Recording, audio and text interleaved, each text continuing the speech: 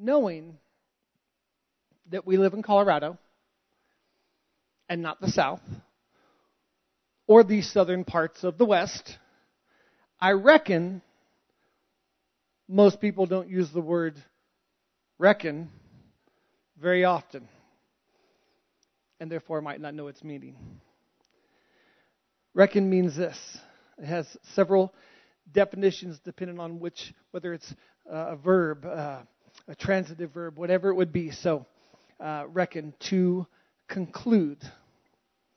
As by an enumeration and balancing. Hence, to think, to suppose. So, when I read that definition, there's a movie scene that just popped in my head. And so we're going to show that scene. It's a scene from the Coen Brothers movie, Raising Arizona. Perfect depiction of this aspect of reckoning that I just read.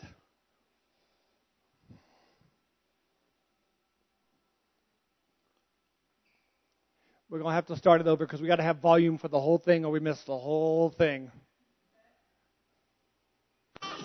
Everybody freeze. Everybody down on the ground.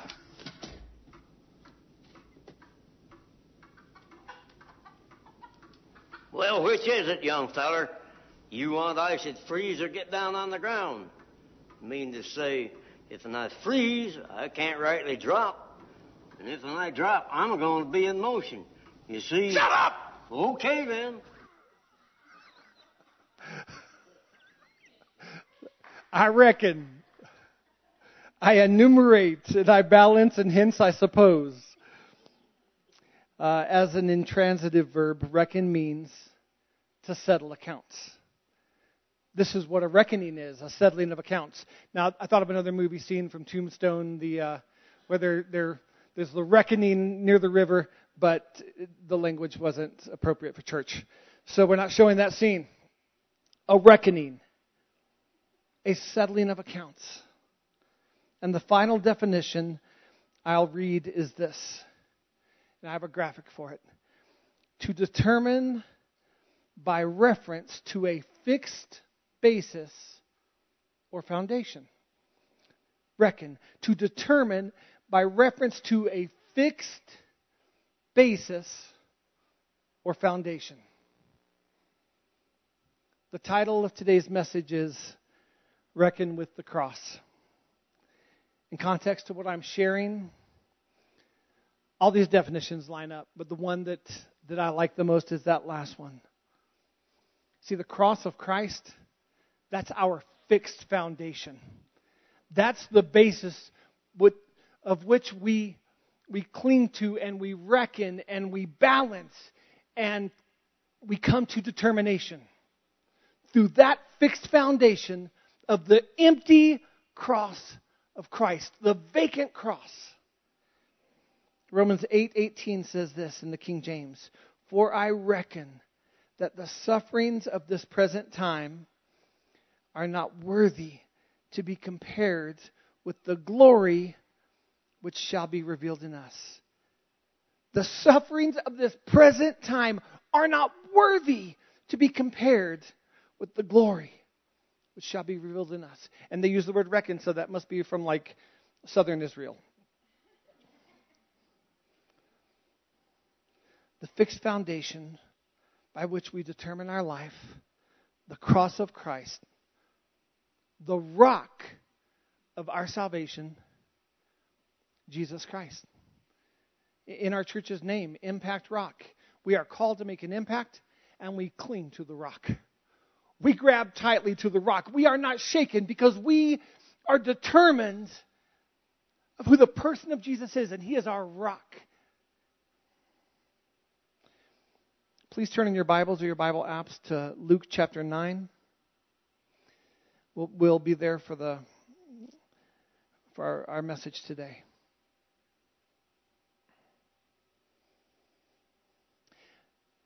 I want to start in verse 18. And I love this verse, and I'll emphasize it and I'll unpack it. But Luke 9:18. One day Jesus left the crowds to pray alone. Everyone say pray alone. Only His disciples were with Him. And He asked them, "Who do people say I am?" I love this verse because it's further proof that Jesus did not find people burdensome. He didn't find people bothersome. And he could be alone with his Father. He could be alone in the presence of his Father while still being with other people. You guys, I love the opportunities to get to the mountains or to get somewhere beautiful, to get somewhere by the side of a stream and get alone with God. But I'm letting you know, as we worship today in this place with other people, we're alone with him. We're alone in his presence. Everything else can just fade into the distance. But I love that he came to pray alone, but he had others with him. Who do people say I am? That's what he asked them. Who do people say I am? Verse 19. Well, they replied, some say John the Baptist. Some say Elijah. And others say that you're one of the ancient prophets, risen from the dead. Then he asked them, but who do y'all say I am? Who do you say I am? Peter replied, you're the Messiah, sent from God. Today I want to make a few points about properly recognizing Jesus. Properly recognizing him and declaring him and receiving him. Point number 1, and I'll repeat this because it's kind of wordy. An indefinite or unclear admiration for Jesus is grossly inadequate. Just a mere admiration of Jesus is grossly inadequate. It's not enough. As we see in verse 18, Jesus asks, what are the opinions of the common folk? What are the opinions of the everyday people concerning himself? And they're like, some think you're John the Baptist. Oh, some thought you were Elijah or one of the prophets. It seems like for the most part, people admired him. Those are good people to be related to. Those are good people to be connected with. Those are admirable people to be associated with. But admirable, yes. Truthful and appropriate, no. He was so much better. Jesus, the Messiah, the Son of God, so much better than one of the prophets. So much better than just a good teacher. They admired him, yes, much like we do today. And a lot of times I think we group Jesus in with a group of other admirable people, like Mother Teresa or Gandhi or Captain America or Yoda. Good people. Admirable people. Wise people. Our admiration is not enough. Not in recognizing Jesus. Our admiration is not enough because admiration doesn't save. Not one person's ever been saved by admiration of Jesus.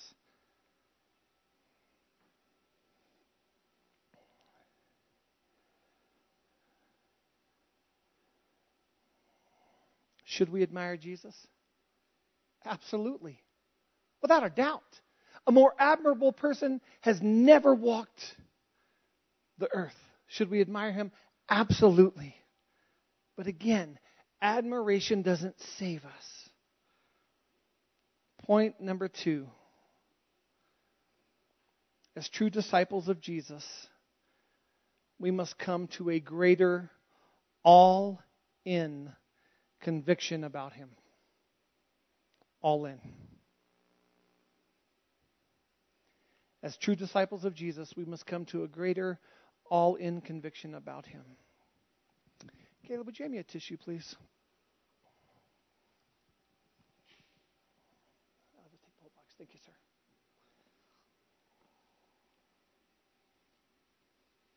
Jesus asks all of the disciples what they believe. What they believe. Who do you say I am? I believe that Peter showed leadership here, and he probably replies for all of them, but he did show leadership, and he's the one that spoke. The disciples had come to know Jesus as the fulfillment of Old Testament prophecy.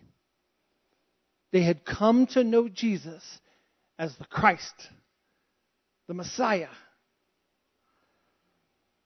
the fully man, fully God Savior of the world, who would fulfill that aspect of the prophecy. There were predictions in the Old Testament saying that God's coming Savior would be specially empowered by the Holy Spirit to do this work of saving the world. And it was for this reason that the coming Savior would be known as the Messiah, the Christ, the Anointed One, and Peter speaking up and most likely representing what the other disciples were believing, said, "This is who you are. This is who you are. You're Savior of the world. You're Messiah. You're the Christ. You're the Anointed One. You're the only one by which the world, Israel and the world, can be saved."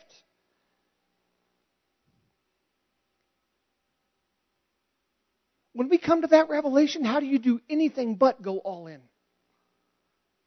I'm serious. When we come to the belief in that, how do we do anything else but go all in and say, "I will be a follower of you"?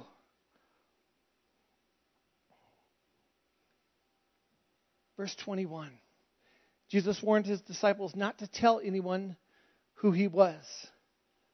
The Son of Man must suffer many terrible things, he said. He will be rejected by the elders, the leading priests, and the teachers of the religious law. He will be killed. But on the third day, he will be raised from the dead. That's his response to after Jesus said, you're the Messiah. He said, don't tell anybody. Because when word gets out, I'm going to suffer much. I'm going to be betrayed, and I'm going to be killed. Now, I'm going to rise on the third day, but don't tell anybody yet. It's not yet time. Sit tight on that. Verse 23, then he said to the crowd, if any of you wants to be my follower, you must give up your own way. You must take up your daily cross, or you must take up your cross daily, and you must follow me. Point number 3. Our faith must reckon with the cross of Christ. Jesus takes his disciples aside and he tells them, the Son of Man must suffer. The Son of Man must suffer much. This was hard for them to take. It was hard for them to believe. I think it was we see in Scripture, it's one of the things they shook off, that they poo-pooed or they took lightly. He said it again and again, the Son of Man must suffer. The Son of Man must die. The Son of Man will be betrayed. They couldn't reconcile that. They couldn't reconcile that. The Son of Man, the Son of God must come in glory. Yeah, that's easy to reconcile. But the Son of Man must suffer. That's hard. The Messiah coming in glory and the Messiah suffering shamefully are extremely different. And it may be hard for us to even reconcile today. These contrasting truths are hard for us to reckon with. You see, it's not just us reckoning with the cross in the life of Jesus. But we have to reckon the suffering of the daily cross in our own lives. And that's hard for us to reckon with. Wait. Go back to the glory part. We're talking about me now, right? We've transitioned away from Jesus. We've transitioned away from the cross of Christ. And now we're talking about me and my daily Christ. I just want to stick to the glory part. I just want to stick to the honorable part, the fun part, the parts where I get elevated a little or a lot because I'm a good soldier for the Lord. I don't want to reckon with the suffering. Too big of a contrast for me. Too great of a difference for me. I can't reconcile that. Jesus says, if you wish to get glory, and honor by following me, there are 3 things you got to do. Number 1, you got to deny yourself. Preacher, I don't like that. I don't like that. There's times I don't like it either. It's what Jesus said, not me.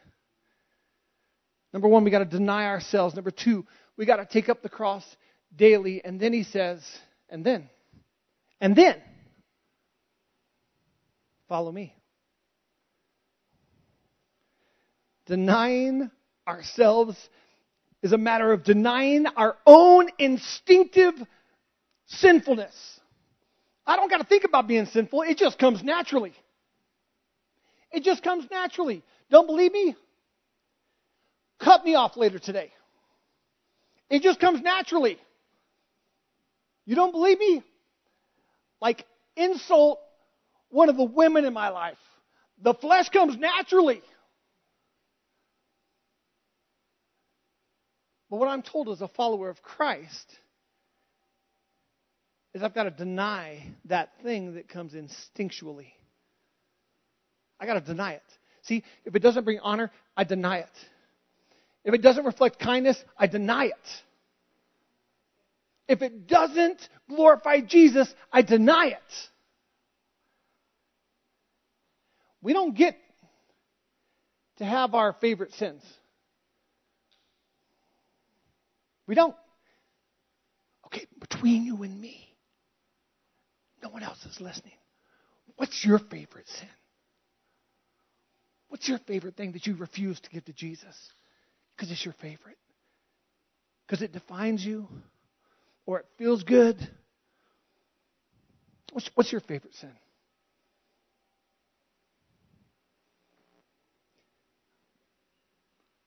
What's the thing we refuse to say, Jesus, I give this to you. I refuse to deny myself and to take up this cross. We're not allowed, we're not given the liberty of having our favorite sin. Not to be a follower of Jesus. I don't like suffering. I don't like self-denial. And if we're honest, we all kind of like being selfish. We like our way.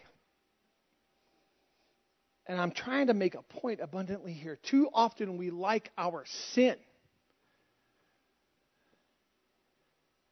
And we don't bring it before the Lord.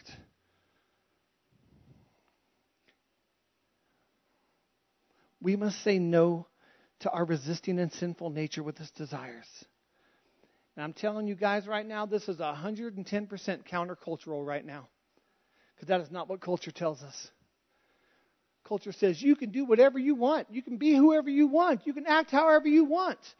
You don't got to respect nobody. You don't have to respect God. You don't have to respect women. You don't have to respect the elderly. You don't have to respect the flag. You don't have to respect leaders. You don't have to respect one another.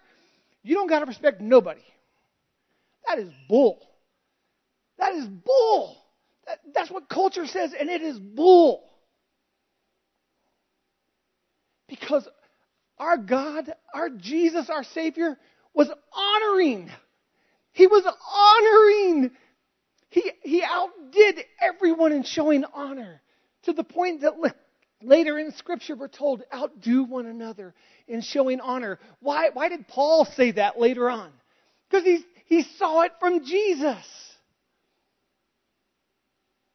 He was with Jesus. He spent time with Jesus after his revelation of who Jesus was.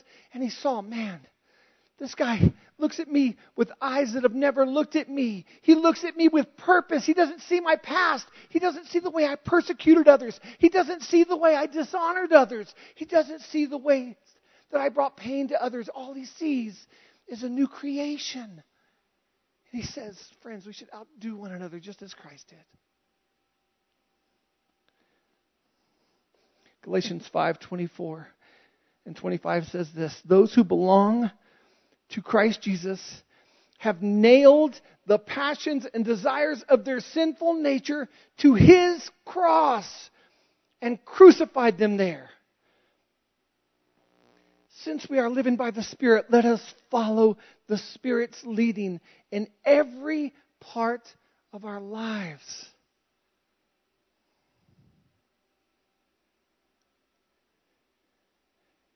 A little part of my story, I was a football player. That's what defined me. I played football in high school, and I was good at it, and I was honored for it. And I played football in college, and I worked my butt off by walking onto a huge program. And I made the team, and I was honored for it. And I had to walk away from football because my identity was wrapped up in football. My self-worth was wrapped up in football. How I wanted to be recognized was wrapped up in football.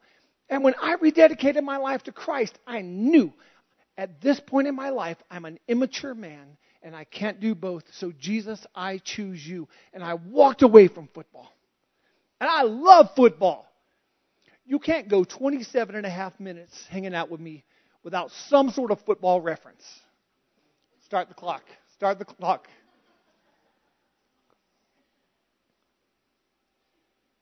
That thing that you want to be defined by, do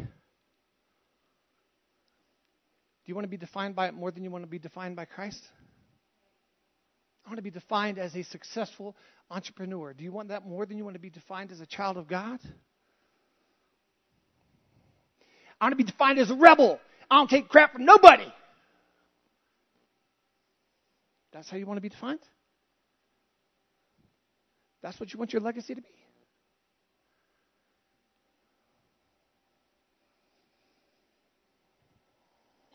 What is your cross? What is your cross that you must take up daily? Let me ask you this. When Jesus spoke this to his disciples, had he been crucified yet? I'm shaking my head no, because I don't want to it's not a trick question. No, he hadn't.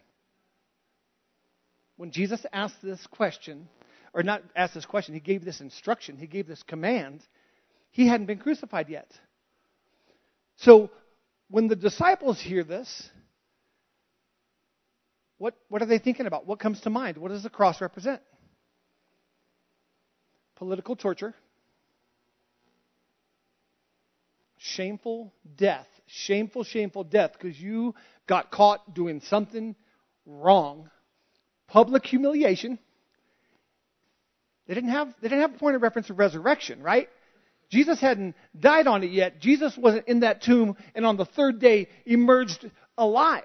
So they didn't associate the cross with resurrection. See, for us, we go, oh, it's a vacant cross. He's risen. For them, it was death. And he says, pick up your death. Deny yourself. We can't forget to deny yourself. I'll repeat it every time. Deny yourself. Pick up your death. Pick up your humiliation. Pick up your shame. Every day. And follow me.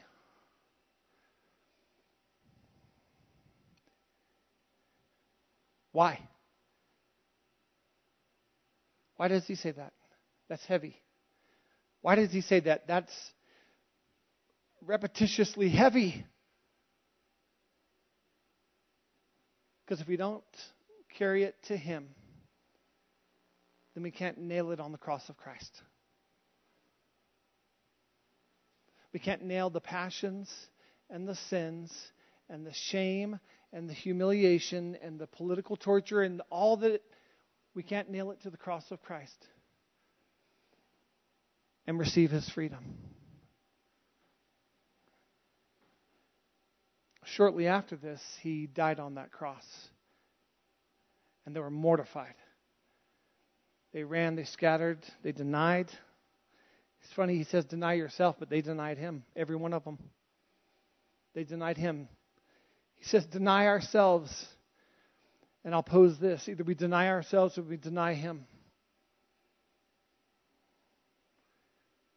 And he died on that cross.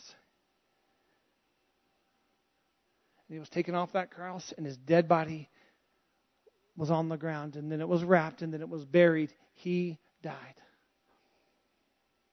And then on the third day, he conquered death. He emerged from that tomb victorious, and He is risen, and He is alive today. He never died again. He's alive. And He says, it is finished. And He sits triumphantly at the right hand of the Father. For us, the cross, we see it and we see resurrection life. We see resurrection. We see the life that we can have in Christ Jesus if what? If we'll follow Him. But it wasn't a temporary set of instructions. We still have to deny ourselves. Why? Because it doesn't look like Jesus, and we're supposed to look like Jesus. Because it doesn't glorify Jesus, and our lives are supposed to glorify Jesus. Because sin is death. It's still death. And God wants us to walk in abundance in life. Can you take a second just right, and I'm not going to rattle off sins. I want you to think about your most shameful sin. Would you just think about it for a second. Think about it. The most shameful thing you've done.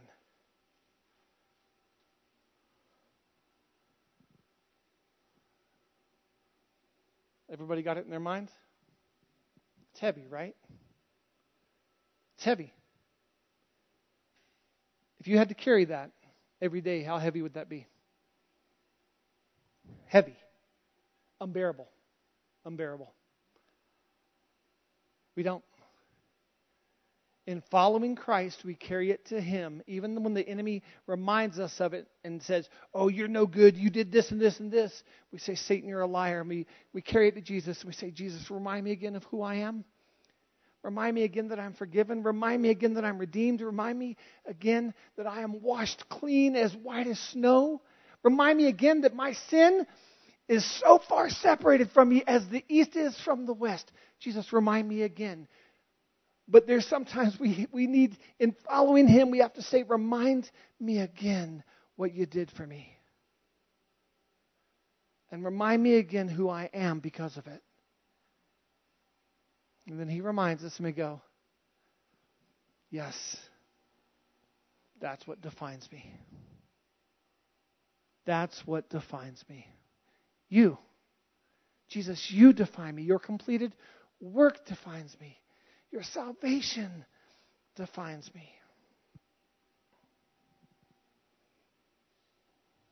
I'm just telling you right now, the cross,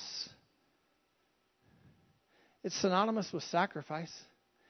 It's synonymous with pain, carrying the cross, denying ourselves and carrying the cross. There's going to be pain associated. It's going to hurt.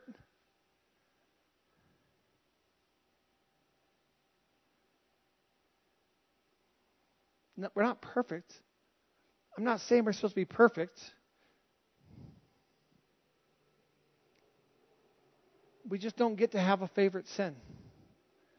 We don't get to have little white lies or little white anything that's sin. We don't get to say, hey, adultery's bad, but gossip, that's all right. We don't get to do that.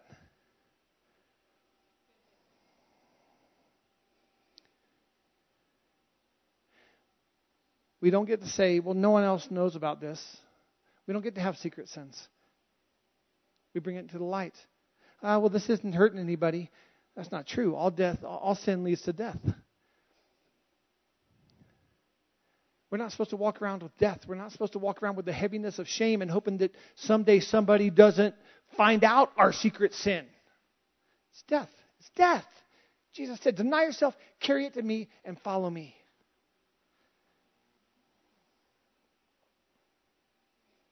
Verse 23. He said to the crowd, if any of you wants to be my follower, you must give up your own way, take up your cross daily, and follow me. If you try to hang on to your life, you will lose it. But if you give up your life for my sake, you will save it. And what do you benefit if you gain the whole world, but you yourself are lost or destroyed? What does it gain? What does it profit a man to gain the whole world but to lose his soul? Just so you know, we're not talking about salvation right there. We're talking about walking in death or walking in life right here on this earth. What does it benefit you to gain everything, to gain all these things, to gain notoriety and recognition and getting your way? Forget self-denial, whatever you want. What does it gain us to get all those things and lose our peace of mind and lose our awareness of the presence of God in our lives and lose strength and confidence in walking in Him, not in ourselves? To lose your soul, to lose your mind, your emotions, your emotional well-being, to lose the benefit of your will. I'll say this right now. If everyone has a master, and I know we don't like that phrase, I don't care.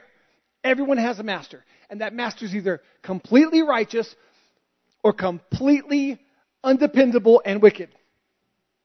And the master is either Jesus Christ or it's ourself.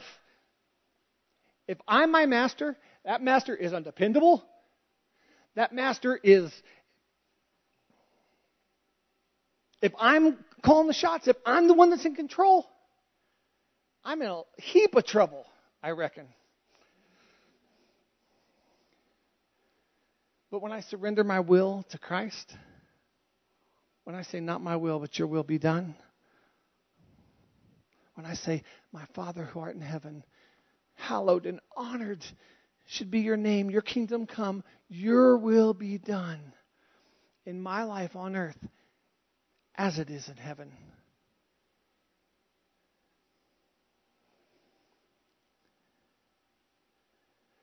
Number 4, and the last point. Self-denial and crucifixion is the only way to gain life. Please note that I did not say salvation. I didn't say it's the only way to gain salvation. Jesus was talking about life and life abundant in following Him, in denying self and following Him. And He says, I just read it, if you give up your life for my sake, you will save it. The only way to have life is to give up your life. That's what He says. His words, not mine, but I totally agree with it.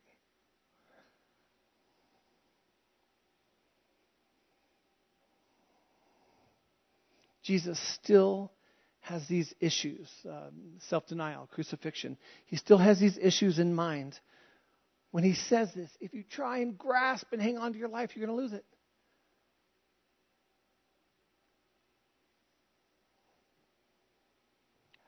I like being in control.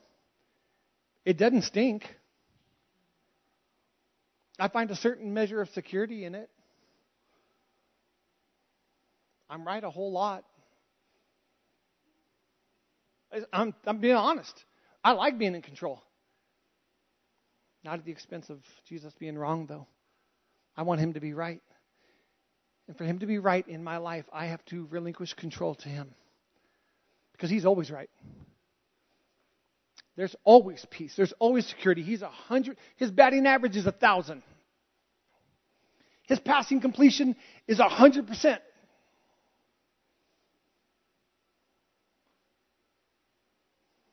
And you can't have it both ways.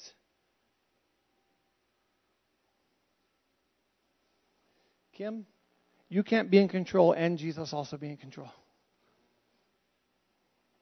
Abby, you can't be in control and Jesus still be in control. Don, wise guy, you can't be in control and both you and Jesus be in control. It has to be Him behind the wheel, Him calling the shots.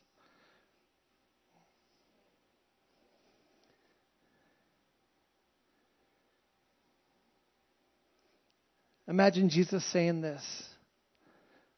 Now, with you being in control, insert your name, with you being in control, and you calling the shots in your life, with you denying yourself of nothing and getting whatever you want, pursuing whatever you want, enjoying whatever you want, you'll gain some pretty great stuff, and you'll have some fun. You will. You'll have some successes. The recognition you receive will feel good. You'll have fun. There's a lot of fun to be found in sin. You'll have some fun. Being selfish is fun for a season. Making yourself the master of your life will allow you to have some fun, no doubt. But you'll lose so much. It's a horrible exchange. It's not a fair exchange. You'll lose in that exchange. You can gain the world, but lose your peace of mind. You can gain the world, but you'll grow numb to my presence. You can gain the world and not have joy. You can yield your will to an unjust and a selfish master, yourself, and it won't bring life. So don't cling to that. Don't try and create this life for you. Trust me. Give your life to me. Let me define your life.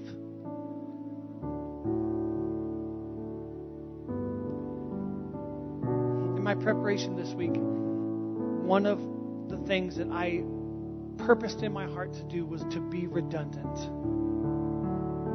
To be redundant. To drive points home clearly.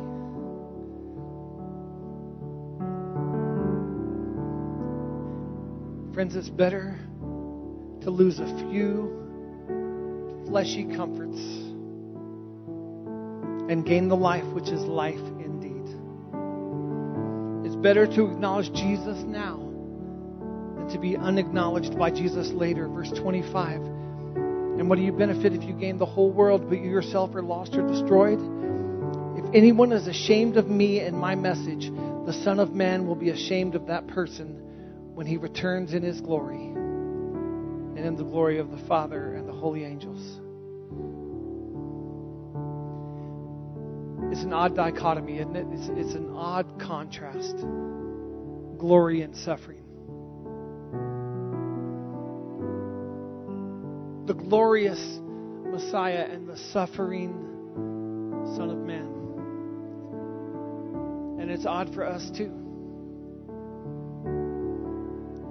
In Jesus saying, hear these words. In Jesus saying, if you'll deny yourself,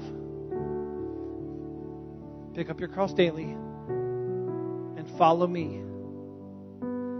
What he's saying is, you can trust me. I know suffering is something you run from, but you don't have to. That's the picking up the cross daily. He's like, you don't have to run from suffering. I'll use it. I'll use it. You're going to suffer. As followers of Christ, we're going to suffer. I need to make that abundantly clear. You're going to experience suffering. I'm going to experience suffering. But he says, it will lead to glory if you're doing it for my sake. If you'll trust me. It may feel like death, but I promise you it'll lead to life and life abundant right here, right now, right in this place.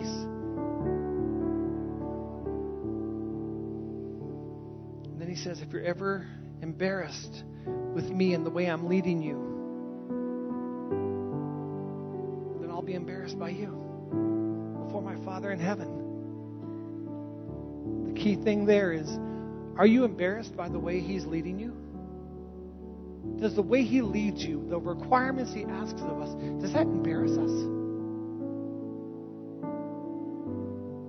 So I can't be the strong one. I'm used to being the strong one. I don't like not being the strong one. He's like, I'm the strong one. You can't be the strong one. We both can't be the strong one. Either I'm the strong one or you're the strong one is what Jesus says, but we can't be both because I'm the strong one.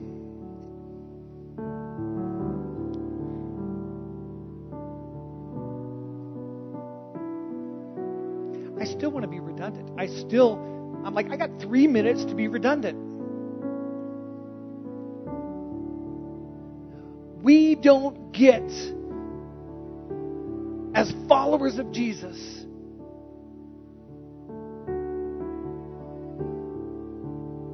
to be selfish.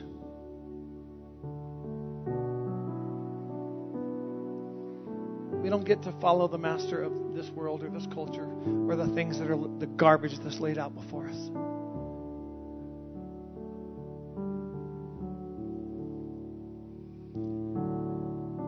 I love that after the resurrection of Jesus, the disciples saw that cross and they said, Oh, I get it now. I get it now. I bring everything to Him. I bring my sin to Him. I bring my shame to Him. He's not asking me to carry it around and to remind me of it. He's asked me to bring it to Him. So that as in following, I'm not carrying the heaviness of that.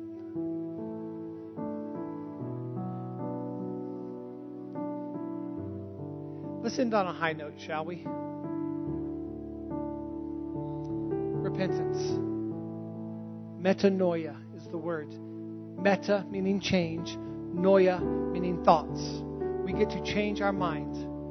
We get to repent and say, Jesus, I was doing this. Jesus, I had this secret sin. Jesus, I had this pattern of destruction in my life. Jesus, I had this rebellion. Jesus, I had this pride. Jesus, I had this, and I changed my mind, and I changed my thinking about it, and I don't want to do that anymore. I want to do what you say, even if it hurts me, even if it pains me, even if I'm grossly uncomfortable with it. Because, Lord, I don't just admire you, I believe in you. I don't just recognize you as good, I recognize you as God. So I change my mind, which always leads to a change of what? Actions, which always leads to a change of heart. And I give you the reins, I give you the wheel, I give you the ball, I give you my all. Have your way. I love repentance. It's the best way to let go of the garbage I was carrying, to repent and give it to Him and nail it to the cross. I love what Debbie's playing right now. The cross has the final word. Jesus has the final word. Can we close our eyes?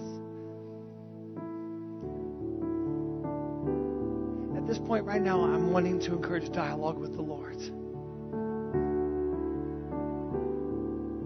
He's asking for a response from you. I'm not asking for a response from you. Jesus is. Just listen. Listen, what's He prompting upon your heart right now? What area does He want you to trust Him with? What area does He want you to repent of? What area does He want you to deny yourself in and bring to Him to follow Him? Where you're going, where He's leading you to, you don't need it. You don't need those heavy things. You don't need sin. You don't need shame. You don't need bondage. And you don't need someone else's definition of who you are. Let Him define you. Lord Jesus, as we dialogue with you right now, I pray that everything that would numb our ears and our heart from hearing from you would just be taken away so that we could receive from you and hear from you, Lord. Lord, I pray that we would be a people that's quick to repent, quick to change our minds and our actions and let you just change our heart, Lord God. We bring our heart before you. We say, change our heart, Lord. Purify our heart, O Lord. Create in me a clean heart, O God. With all eyes closed, if there's anyone here that doesn't know Jesus, if there's anyone here that's never said, Lord, I make you Lord and Savior. I allow you to be the Savior, and I recognize that you're the only one by which I might be saved, but I also make you Lord. I believe that you're God, therefore I can't still be the one in control. So I give you my life, and I want you to have your way. If you've never done that, would you just lock eyes with me right now? Would you raise your hand, lock eyes with me and say, I am doing that right now. And make it obvious. Is there anyone?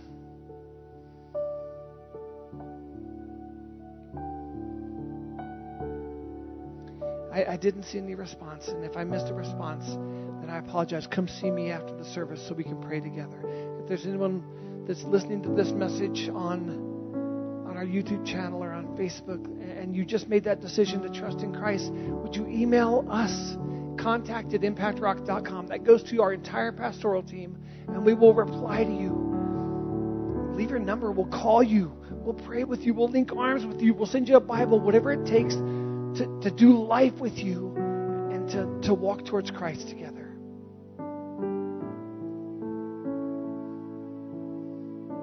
We can open our eyes.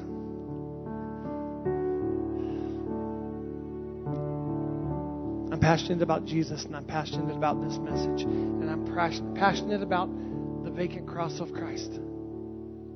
And so if I came across as intense, it's because I was intense. But if I came across as angry in any way, I wasn't. Just passionate about my Jesus, about our Lord. If you need prayer for anything at the end of the service, come on up. We have people that will be up here that love praying with folks and would love to pray with you. So just come on up after the service, and I'll leave us with this blessing. The Lord bless you and keep you. The Lord make His face to shine upon you and be gracious to you. The Lord turn His face towards you and give you peace. Have an amazing day. Love you guys. Jesus loves you more.